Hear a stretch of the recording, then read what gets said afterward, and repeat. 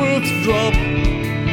Oh, we poured a glass of vino because Chuck Yates needs a job. Hey everybody, welcome to Chuck Yates Needs a Job, the podcast. We have a very special guest today. I know I say that often and probably on every podcast, but this is actually a very, very special guest. Without this man, I would not be on the planet right now. I have my father, Dr. Charles W. Yates Jr., I being the third, who's in today. And Dad, I'm glad to have you in. Save the embarrassing stories for some time later. I've actually brought you in to be a bona fide expert, your profession doctor, so not the giver of my life, because I want to talk about COVID. I mean, we've just had so much in the way of discussion, what I would think is misinformation and the like, and you've been consistent talking about COVID since February of 2020. And you've been right about the things you've said, and so I appreciate you coming on. So welcome in. Thank you, son. It's amazing when your oldest son says you've been right about something. It took me till age 52 to say it, but I've been waiting a long time. You held in there.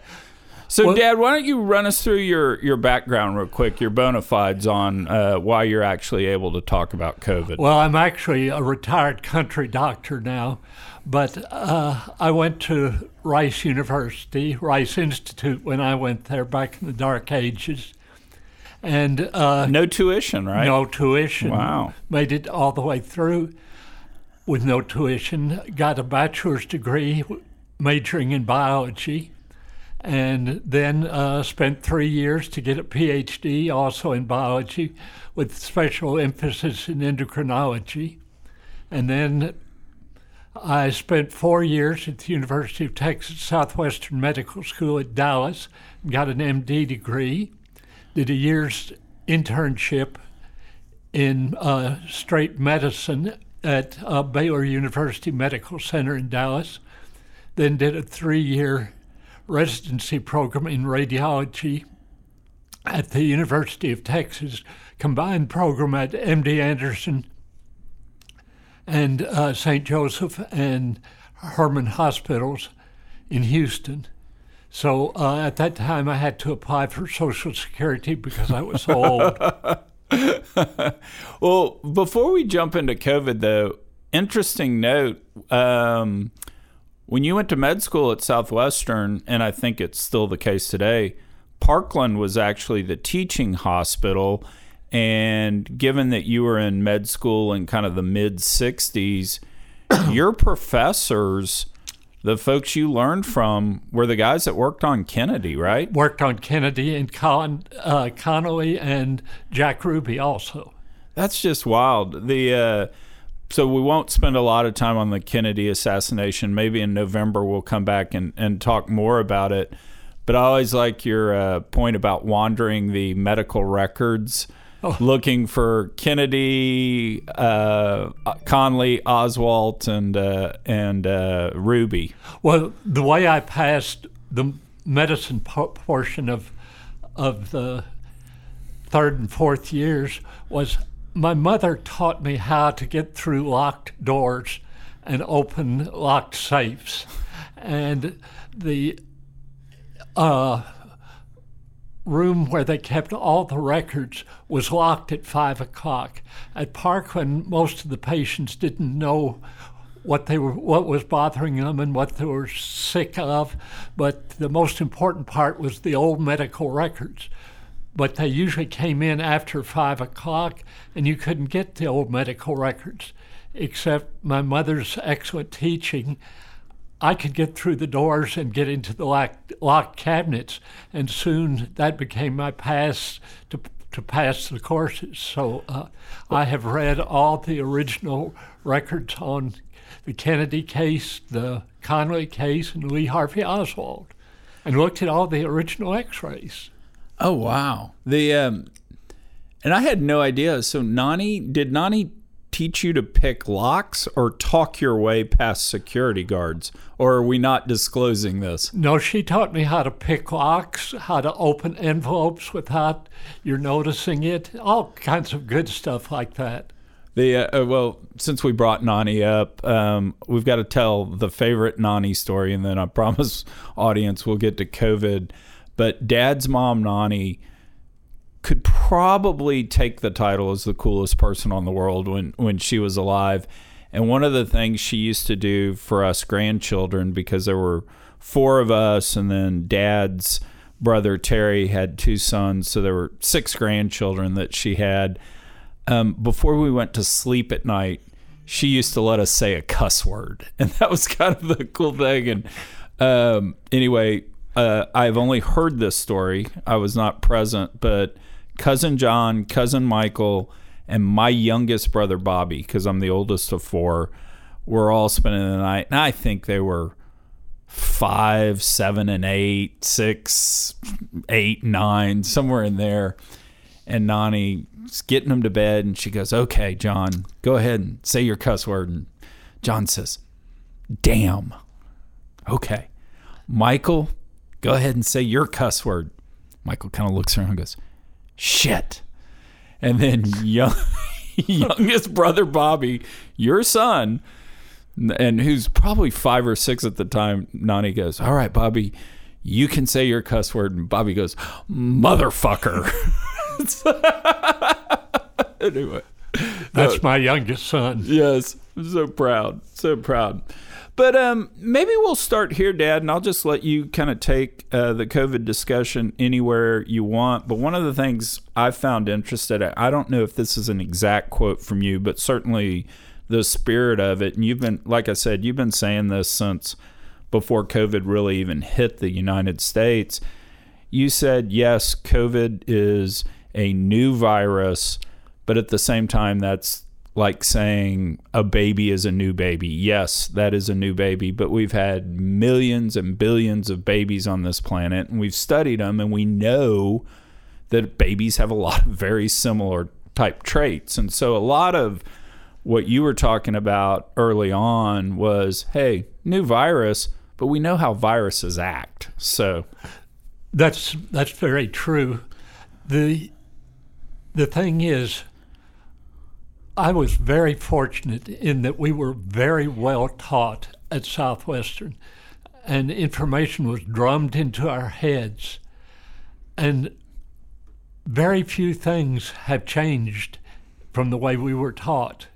And that's surprising because it's 55 years since I graduated from medical school. When they first came out and were talking about COVID, graphs were presented on TV, and they said, this is how the virus is spreading in China. And they put up graphs. And I looked at those graphs and I said, they're lying through their teeth. And everybody looked at me kind of, what are you talking about? I said, those are linear graphs, and viruses spread exponentially. Anybody who knows anything about viruses know that the graph of a virus spread is not a linear spread. So China is lying totally about this. And then when we got into the discussion of the viruses, and they were talking about vaccines, they said, well, you know, we don't know how long the antibodies last. Well, that's a stupid thing to say, because antibodies don't last. When you have measles, you develop antibodies to the measles virus. And then when you recover, the antibodies go away. But the T cells and B cells remember, and the next time you encounter the virus, they remember, and they form plasma cells that form the antibodies that protect you in time to hold off the virus. And nobody was talking about T cells and B cells. And it wasn't until maybe 8 or 9 months into the discussion of the virus that anybody on TV mentioned T cells or B cells. Also, they talk about the masks and how helpful the masks are. Only now are they saying that the cloth masks and the paper masks do no real good, that only the N95 masks are effective in stopping the virus. And the way people wear masks are just totally wrong. If you're in surgery and you wear a surgical mask, if you touch that mask during the surgery, you have to go out and scrub again because you have destroyed your sterility. You're no longer working with sterile hands. So people take their masks off, drop them under their neck, and then put them back on, or they put them in their pocket. If the mask really did catch the viruses the way they describe, then every time you touched them with your hands, you'd be infecting your hands. So they do little good. To say that it's a safe distance to social distancing of 6 feet is safe is ridiculous. That was based on research done in the 1800s and was just put up by a doctor at the time when he was asked how far apart you should stay. He just conveniently said 6 feet, and it's been taken as gospel ever since. I can sneeze 20 feet on just a routine sneeze, and I'm no expert. So there's so much baloney that's going on. Then people say, well, you've got to get the vaccine. I believe in the vaccine. I really do. I think they're the greatest thing, and I think that the drug companies should be commended in that they got working vaccines that offer good protection in such a short period of time. But I also believe in natural immunity.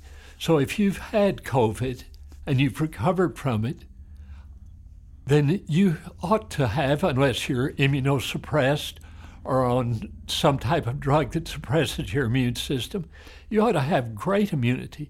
And I'm very glad that the Israeli studies have now shown this, that natural immunity is 13 times better than the immunity brought forth by either Moderna or Pfizer vaccines. So the natural immunity is great. They work in the same relative way in that they present a substance that the body recognizes as foreign and builds antibodies against it, so they work in the same way. But the vaccines present one substance, whereas with the natural immunity, your body's immunity, you have the opportunity to get several proteins that are in the virus.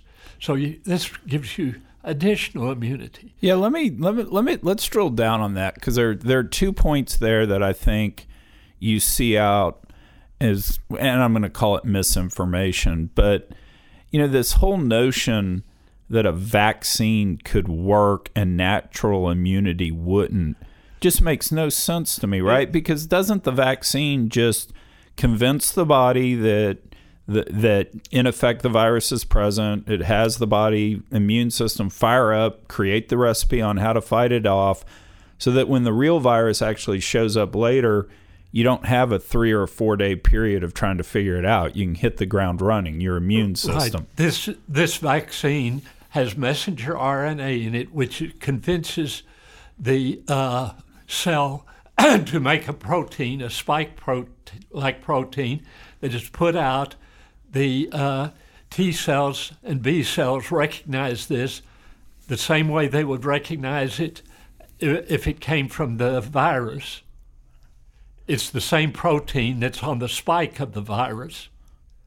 And in the same process, it recognizes that as a foreign protein and does the same process, that is, converts to plasma cells. The plasma cells then make the antibodies which attack the virus, and the virus then is destroyed by the T cells.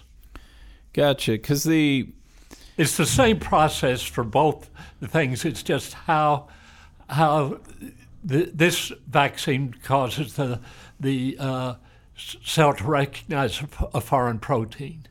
Yeah, the way I heard it described in layman's terms, and you may have even been the one that said it, is historically vaccines were a deadened or weakened version of the virus, so that when it got introduced, the body said, boom, that's it. Let's learn how to fight it. Great, now that we know.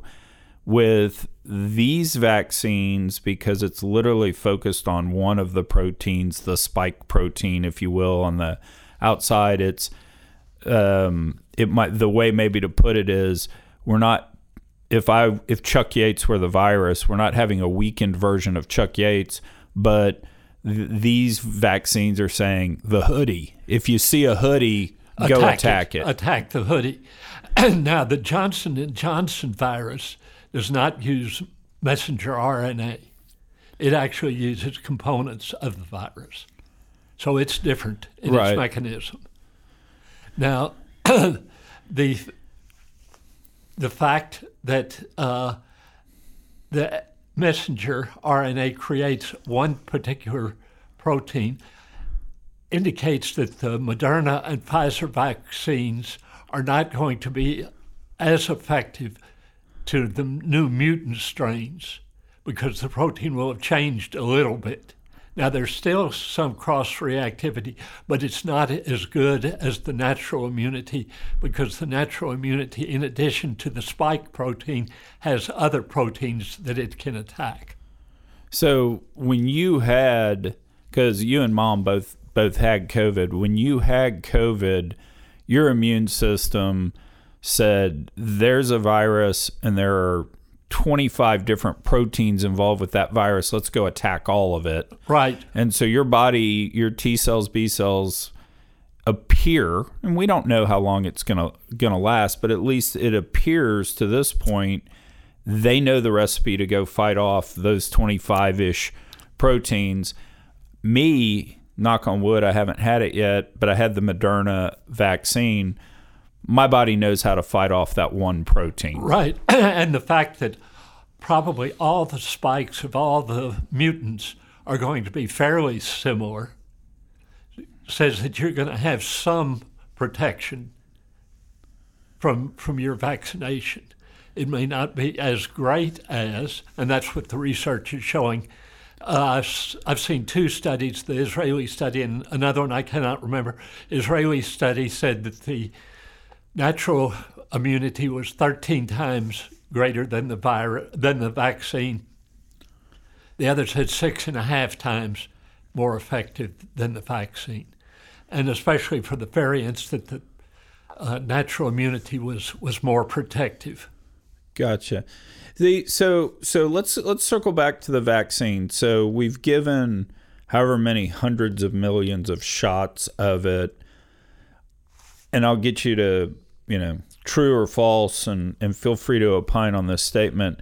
At least what I've read is historically with vaccines, we generally know kind of the problems in 3 to 6 months, and there's not a whole lot of history of taking a vaccine, having no problems for 5 years, and then something pop up. Is that generally right? That's generally quite true. Usually, if you haven't had significant problems within 6 months, generally speaking, not always, but generally speaking, you're not going to have significant problems.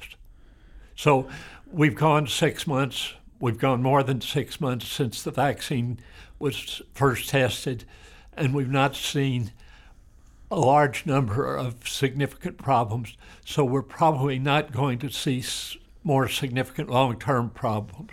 Can I say that with 100% assurance? No, but that's the greatest likelihood.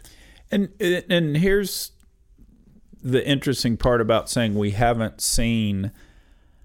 There's a little worrisomeness on my part in that I haven't seen a source really where they're reporting or compiling or tabulating the negative reactions to the vaccine. I mean, you've been looking at it a lot more than I have. I mean, do you see sources like that? Because anecdotally, you hear about heart problems with folks and right. There are a few number of cases, usually in males, of myocarditis and pericarditis following the Pfizer and Moderna vaccines. There are central venous thrombosis in a very few cases, mainly females, following the Johnson & Johnson vaccine. The numbers are very, very small, but they do occur. So my wife and I have elected not to get vaccines, even though the higher-ups suggest that even if you've had COVID, you should get vaccines, because I feel that I'm protected by my natural immunity. I have had my antibodies checked, and I have had abundant antibodies produced. And why should I run the risk that I'm one of the very few that would develop myocarditis or would develop central venous thrombosis? So that's why we have elected not to get the vaccine. We're not anti-vax at all. Right, because I think the Israeli study said that natural immunity plus, and I think the standard is 90 days after getting vaccinated, provides a little bit of an increase in potentially efficacy against the virus. But what you're saying is that's outweighed by possible side effects of the vaccine. But also you've talked about that, a supercharged immuno event might happen in response to a vaccine. The people, and there are very few, who have seen significant reactions to the virus have had their immune system revved up in such that the immune system has attacked their own tissue. This is what has happened with the myocarditis and the pericarditis, where their own immune system is attacking their own normal cells. And the way I'm not sure how they measured it, but they said that those who've had COVID and who get the injections have their immune system boosted by 140%. And I don't know what units they were using to measure that, but that to me sounds worrisome, because I don't want an overactive immune system, because your autoimmune diseases occur when you have an overactive immune system that attacks normal tissue. Right. And correct me if I'm wrong on this, but I mean, and this is any virus, this isn't just COVID. When you get it and you fight it off, you shed a lot of the virus and over 2, 3, 4 weeks, whatever, but you still have dead virus in your body from that incident for a year or even 18 months, right? That's exactly right. You can shed virus up to 18 months later when you're perfectly well, and it's dead virus that you're shedding. And so this is where a lot of, I think, and this is Charlie Yates' opinion, that a lot of the false positive COVID tests are coming from that you're shedding dead virus, and the COVID tests don't distinguish between dead virus remnants and live virus, as I understand it. So I know my wife has had a positive COVID test that was false, and I think you have had a positive COVID test that was false. Yeah, I had the rapid test, and so it just potentially whiffed because it was rapid positive. I wound up with PCR negative. The friend I had traveled with was PCR negative, and 3 weeks later I got the antibodies test and had no antibodies. So the doctor was pretty sure it was just a rapid test negative. Well, Mr. Elon Musk had 4 COVID tests running at the same lab on the same day, 2 of which were positive and 2 of which were negative. So I guess he could take his choice of what he wanted to believe. Yeah, no, I've got a friend up in Telluride who's a physical therapist, and I think you've met Mark at some point. Mark's sharp guy. Mark's thoroughly convinced that none of these tests are better than 70%. So it just I think that's pretty good. And that's his opinion, but so kind of to put that into practical terms, I'll say this as a statement, and you can disagree or agree or expound. At least the data you're seeing is, to this point, it feels like COVID is one and done. You get it, you get past it, you've developed natural immunity to it, and the cases that we see of, well, I had it twice, I tested positive, 3 and 6 months apart. One, if you have immuno issues, okay, all bets are off there, but it could be the case of you got COVID, you had symptoms, you tested positive, you fought it off, you have your natural immunity, you caught a flu or a cold 3 to 6 months later, and you have symptoms, you go get tested again, the testing potentially picks up a dead virus. Exactly. That's quite feasible. And I'm sure it happens a great deal. COVID is a bad disease for a lot of people. I mean, a lot of people have died of it. A lot of people have been hospitalized for it. And it's bad. I'm not downplaying at all the disease. It's bad, and you ought to get vaccinated. My wife and I got sick before there was a vaccine. So we had no choice. If we were going to live, we had to use our own immune systems. And we both did, and we weren't hospitalized, fortunately. And we both recovered. We both had antibody tests done. Both showed abundant antibodies. And so we feel like we were very, very fortunate. And I feel very sorry for the people who did not have the opportunity for a vaccine, who got it and got very sick and were hospitalized, or who died. But there's been so much misinformation given out about this disease that people really don't know what to think. Yeah. So where we kind of sit now and the kind of evidence we're seeing, I'll kind of lay out, we'll go into recommendations for folks. So recommendation number one, don't let me put words in your mouth, but if you're between the ages of 16 to 100 or however, you should go get the vaccine. If you have not had COVID, go get the vaccine, very definitely. Your choice is whatever's available for you. They're all efficacious about equally. There's different arguments for Pfizer or Moderna and Johnson & Johnson. Johnson & Johnson only requires one injection. The other two require 2 injections separated by several weeks.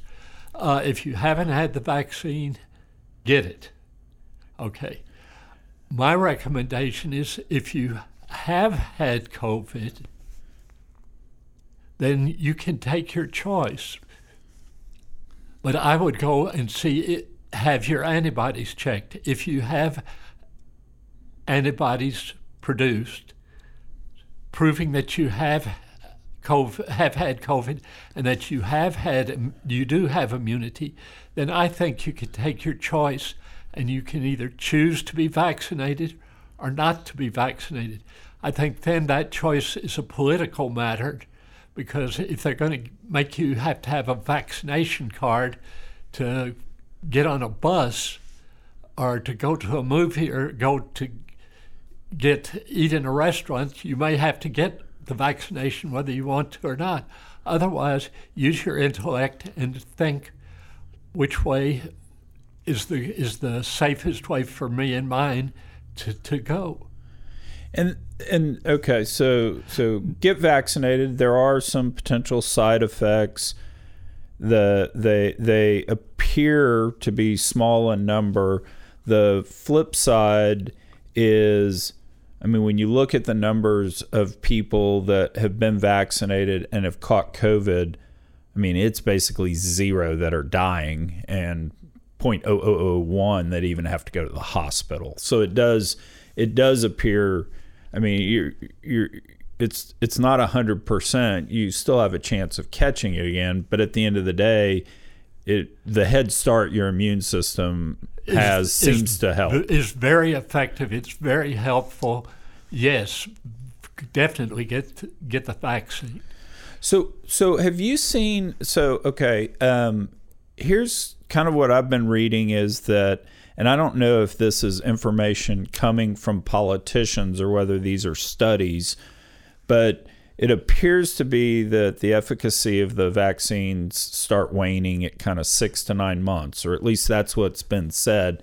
Have we seen any real data to that, or is that politics? There is some data that the vaccine, they definitely show decrease in antibodies at 6 months. Okay, that's not unusual because the antibodies always go away. Right. But the T cells and B cells, which are your memory of your immune system, persist. Right. We know now that from natural immunity that the T cells and B cells persist at least 2 years. Right. At relatively full strength. Because your whole point there is if that didn't happen, we'd just see tons of people catching it again. Exactly. Right? Okay. Exactly.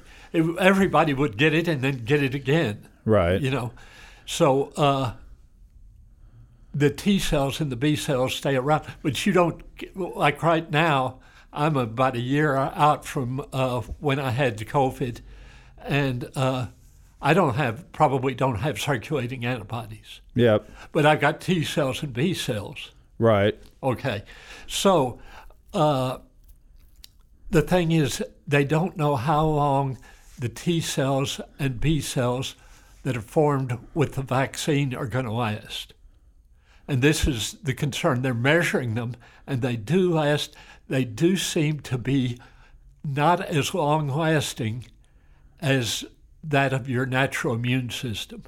But this is still iffy. We still haven't gone long enough after the vaccinations to be sure of that. Gotcha. Because some vaccines appear to work forever. Measles, right? Right. Works forever, but some, diphtheria, pertussis, tetanus, you have to get boosters every 10 years or so, right? Yeah. Right. So T cells and B cells do forget the recipe. They do forget, but truthfully, with tetanus is probably the most universal vaccine that has worked.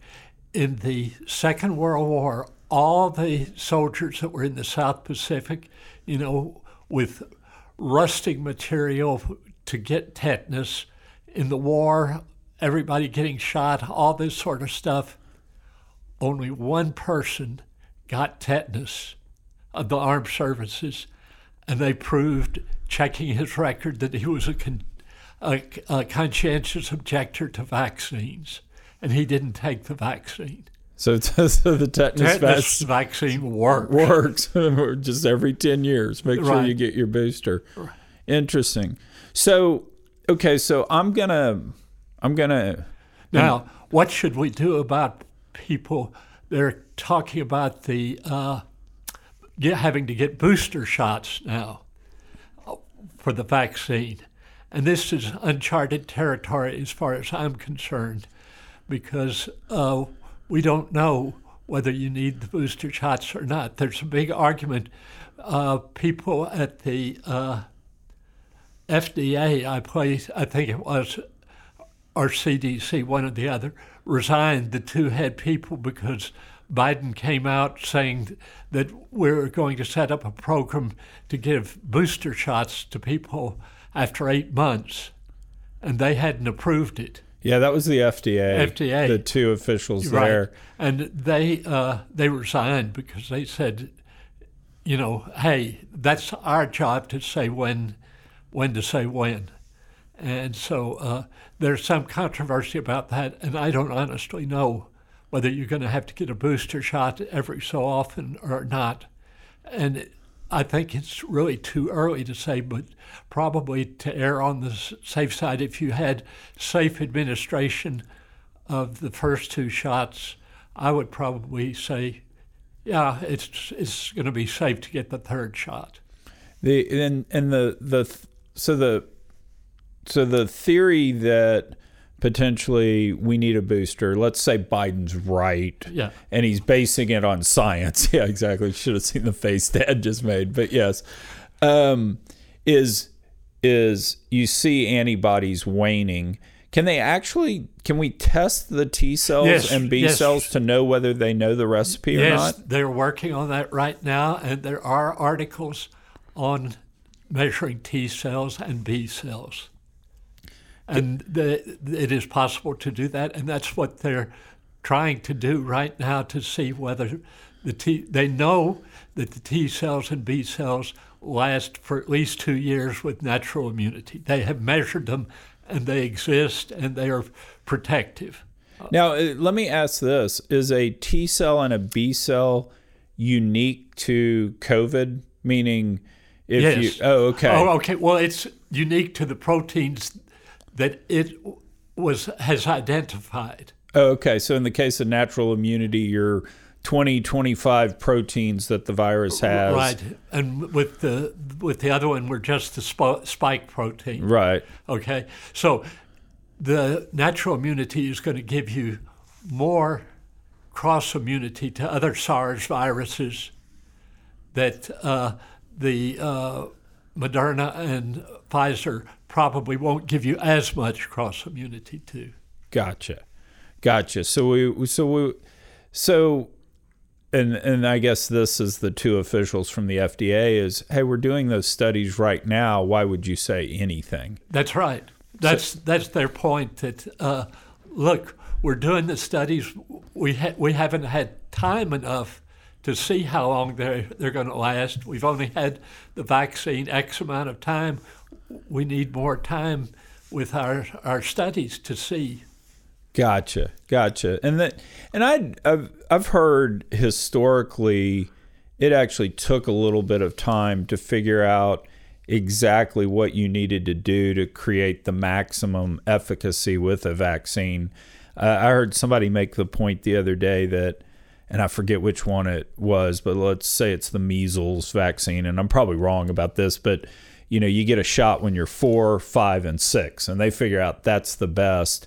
And this person was hypothesizing that, in effect, Pfizer 2 weeks apart, Moderna 4 weeks apart or 3 weeks apart, that may be just one quote unquote shot, if you will. It's one immuno event since it kind of happens close together. And it may turn out that the way we get maximum efficacy out of this thing is you get a shot, and then 6 months later you get a shot, and then 6 months later you get another one, and you're done. We just don't know that Exactly. We're too close to it to have worked out all the details. They have done one hell of a job in coming up with these vaccines in that short a time. Usually, to develop a vaccine is going to take you 8 or 10 years to develop the vaccine and do all the testing. I mean, they've really pulled out all the stops, and it's really amazing when you see what they've accomplished. So I applaud them for the work they've done. Yeah. No, that's there's a little bit of evidence because I believe it was England, where England made the choice of, we have limited amount of vaccine, let's get everybody one shot. And it wound up, I think, 3 months later, you got the second shot. And it seems to be that the early results is that maybe it's holding better. That's exactly right. Yeah. And where in Israel, you're seeing the Delta variant cases kind of spike in Israel. Now, albeit very mild. I mean, no one's really going to the hospital and no one's dying from it, but definitely people are getting vaccinated. People are getting infected with it. So that's kind of on our list to study and watch. And is it as simple as this? If for whatever reason the vaccine last, let's call it 6 months to a year, the B and the T cells kind of from that? Is it you potentially wind up having an annual booster every year? Is it going to be, if they wear out like that, we're ultimately all just going to get it? I have read one article that's a virologist says, look, we're ultimately all going to have to get it. Yeah. That the vaccine T cells and B cells are not going to last. And I have read other articles that said, no, they're going to last, but we may have to get boosters every 5 years or at some interval. Yeah. So it's too close. We don't know. Right. Yeah. No, that makes a lot of sense. So it's still kind of amazing to me that, you know, when you look younger than 60 and in good health, it's really just, COVID's not that bad, you know? Unless you're immunosuppressed, you have a malignancy or something like that screws up your immune system, and you're young and healthy, you're going to do fine. Yeah. And, you know, the thing is, your parents are both too fat, both right at 80 years old, both diabetic, both hypertensive and everything, and we survived it, but it was our years of clean living that did it. In all seriousness, though, I mean, you said that, you know, you were in a hospital every day for 40 years or however long, and there have been, what, 12 or 13 or 14 coronaviruses over that 40-year period that have made their way through. And you told Charlie one night, I know I caught all of them, and I brought them home to your grandmother, and so we may not have had COVID, but we had their cousin, so we should be able to fight it off better than the person that's never had a coronavirus. That's right. Back when I was growing up, polio was the big scourge. It was just a horrible disease, and everybody was scared. In the summertime, you were going to have polio epidemics everywhere. And you know who got the most damage from polio? Physicians' kids. Why? Because usually in physicians' families, they kept a cleaner household, and they washed up before meals and did things such as that.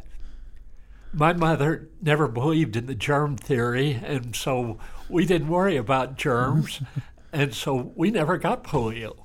But anyway, I believe that if you're exposed when you're healthy, if you're exposed to the germs, you build up a protective immune system that'll see you through. Yeah, no, it is interesting that a lot of the what I'll call diseases we see today that are quote unquote new, it's an interesting theory that, yeah, we're a lot cleaner. I mean, we don't run around and play in the mud. We don't lick, you know, the dog's bowl and stuff like that. And don't drink out of the garden hose. Exactly. Don't have the lead garden hose that we drink out of. And so anyway, well, Dad, appreciate you coming on and explaining this to all of us. You know, like I said, we've just seen so much stuff out there that it's nice to kind of hear your take on it. And the thing I will say to the readers or listeners is, you know, you've been saying a lot of these things, almost all of this since, like I said, before we even went into quarantine. And what you've said has borne out right. So I want to say one thing right now that I remember from medical school. T cells and B cells are made in the bone marrow, okay? They come from stem cells. Stem cells can develop into most anything, given the proper stimulus. But T cells and B cells both come from the bone marrow. And T cells mature, become grown-up T cells in the thymus gland. Okay, hence T cells. Oh, gotcha. Okay, B cells were first discovered in chickens. And all birds have a lymph organ that is called the bursa of Fabricius. Okay, bursa of Fabricius in all fowl, all chickens, birds, etc. And the B cells develop in the bursa of Fabricius, hence B cells. There is no specific organ in mammals that corresponds exactly to the bursa of Fabricius, but there are patches of lymph cells in the colon called Peyer's patches that are collections of B cells in the human body. So B cells from bursa, T cells from thymus. Well, Now you've been educated, and that's all I know. Well, and I will have to bring up to the listeners the horrors I had to live under, because we used to have thermometers when we were young. They were red. That one had a red end and one had a blue end, and you would, whenever you'd have to take our temperature, you'd stick the thermometer in our mouth, and if it had the red end, you'd always say, "Now, was that red for R for rectal?" And then you do the same thing with the blue one. You put it in our mouth. Was it blue for B for butt? So, and they all survived. and we all survived. And I always said the best doctoring advice I always got is I'd walk up to you and say, "Dad, it really hurts when I do this." Don't do it then. Exactly. One anecdotal study on Charlie, who is My eldest. Chuck's eldest, was up in college in Massachusetts. And I got a call from Charlie who said, "Grandpa, I've been to the nurse's station. I have abdominal pain, and they gave me some Pepto-Bismol and told me to go to class."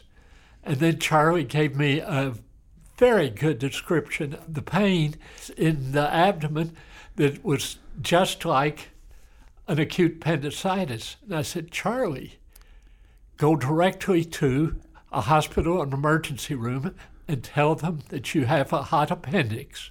And so what did Charlie do? He calls Dad and says, "Dad, Grandpa always tells me when I tell him something hurts not to do it, but now he tells me to go to the emergency room. What should I do?" And in fairness, I said, "You go to the freaking emergency room, Charlie." so they took out Charlie's appendix, and Charlie's fine. And Charlie's fine.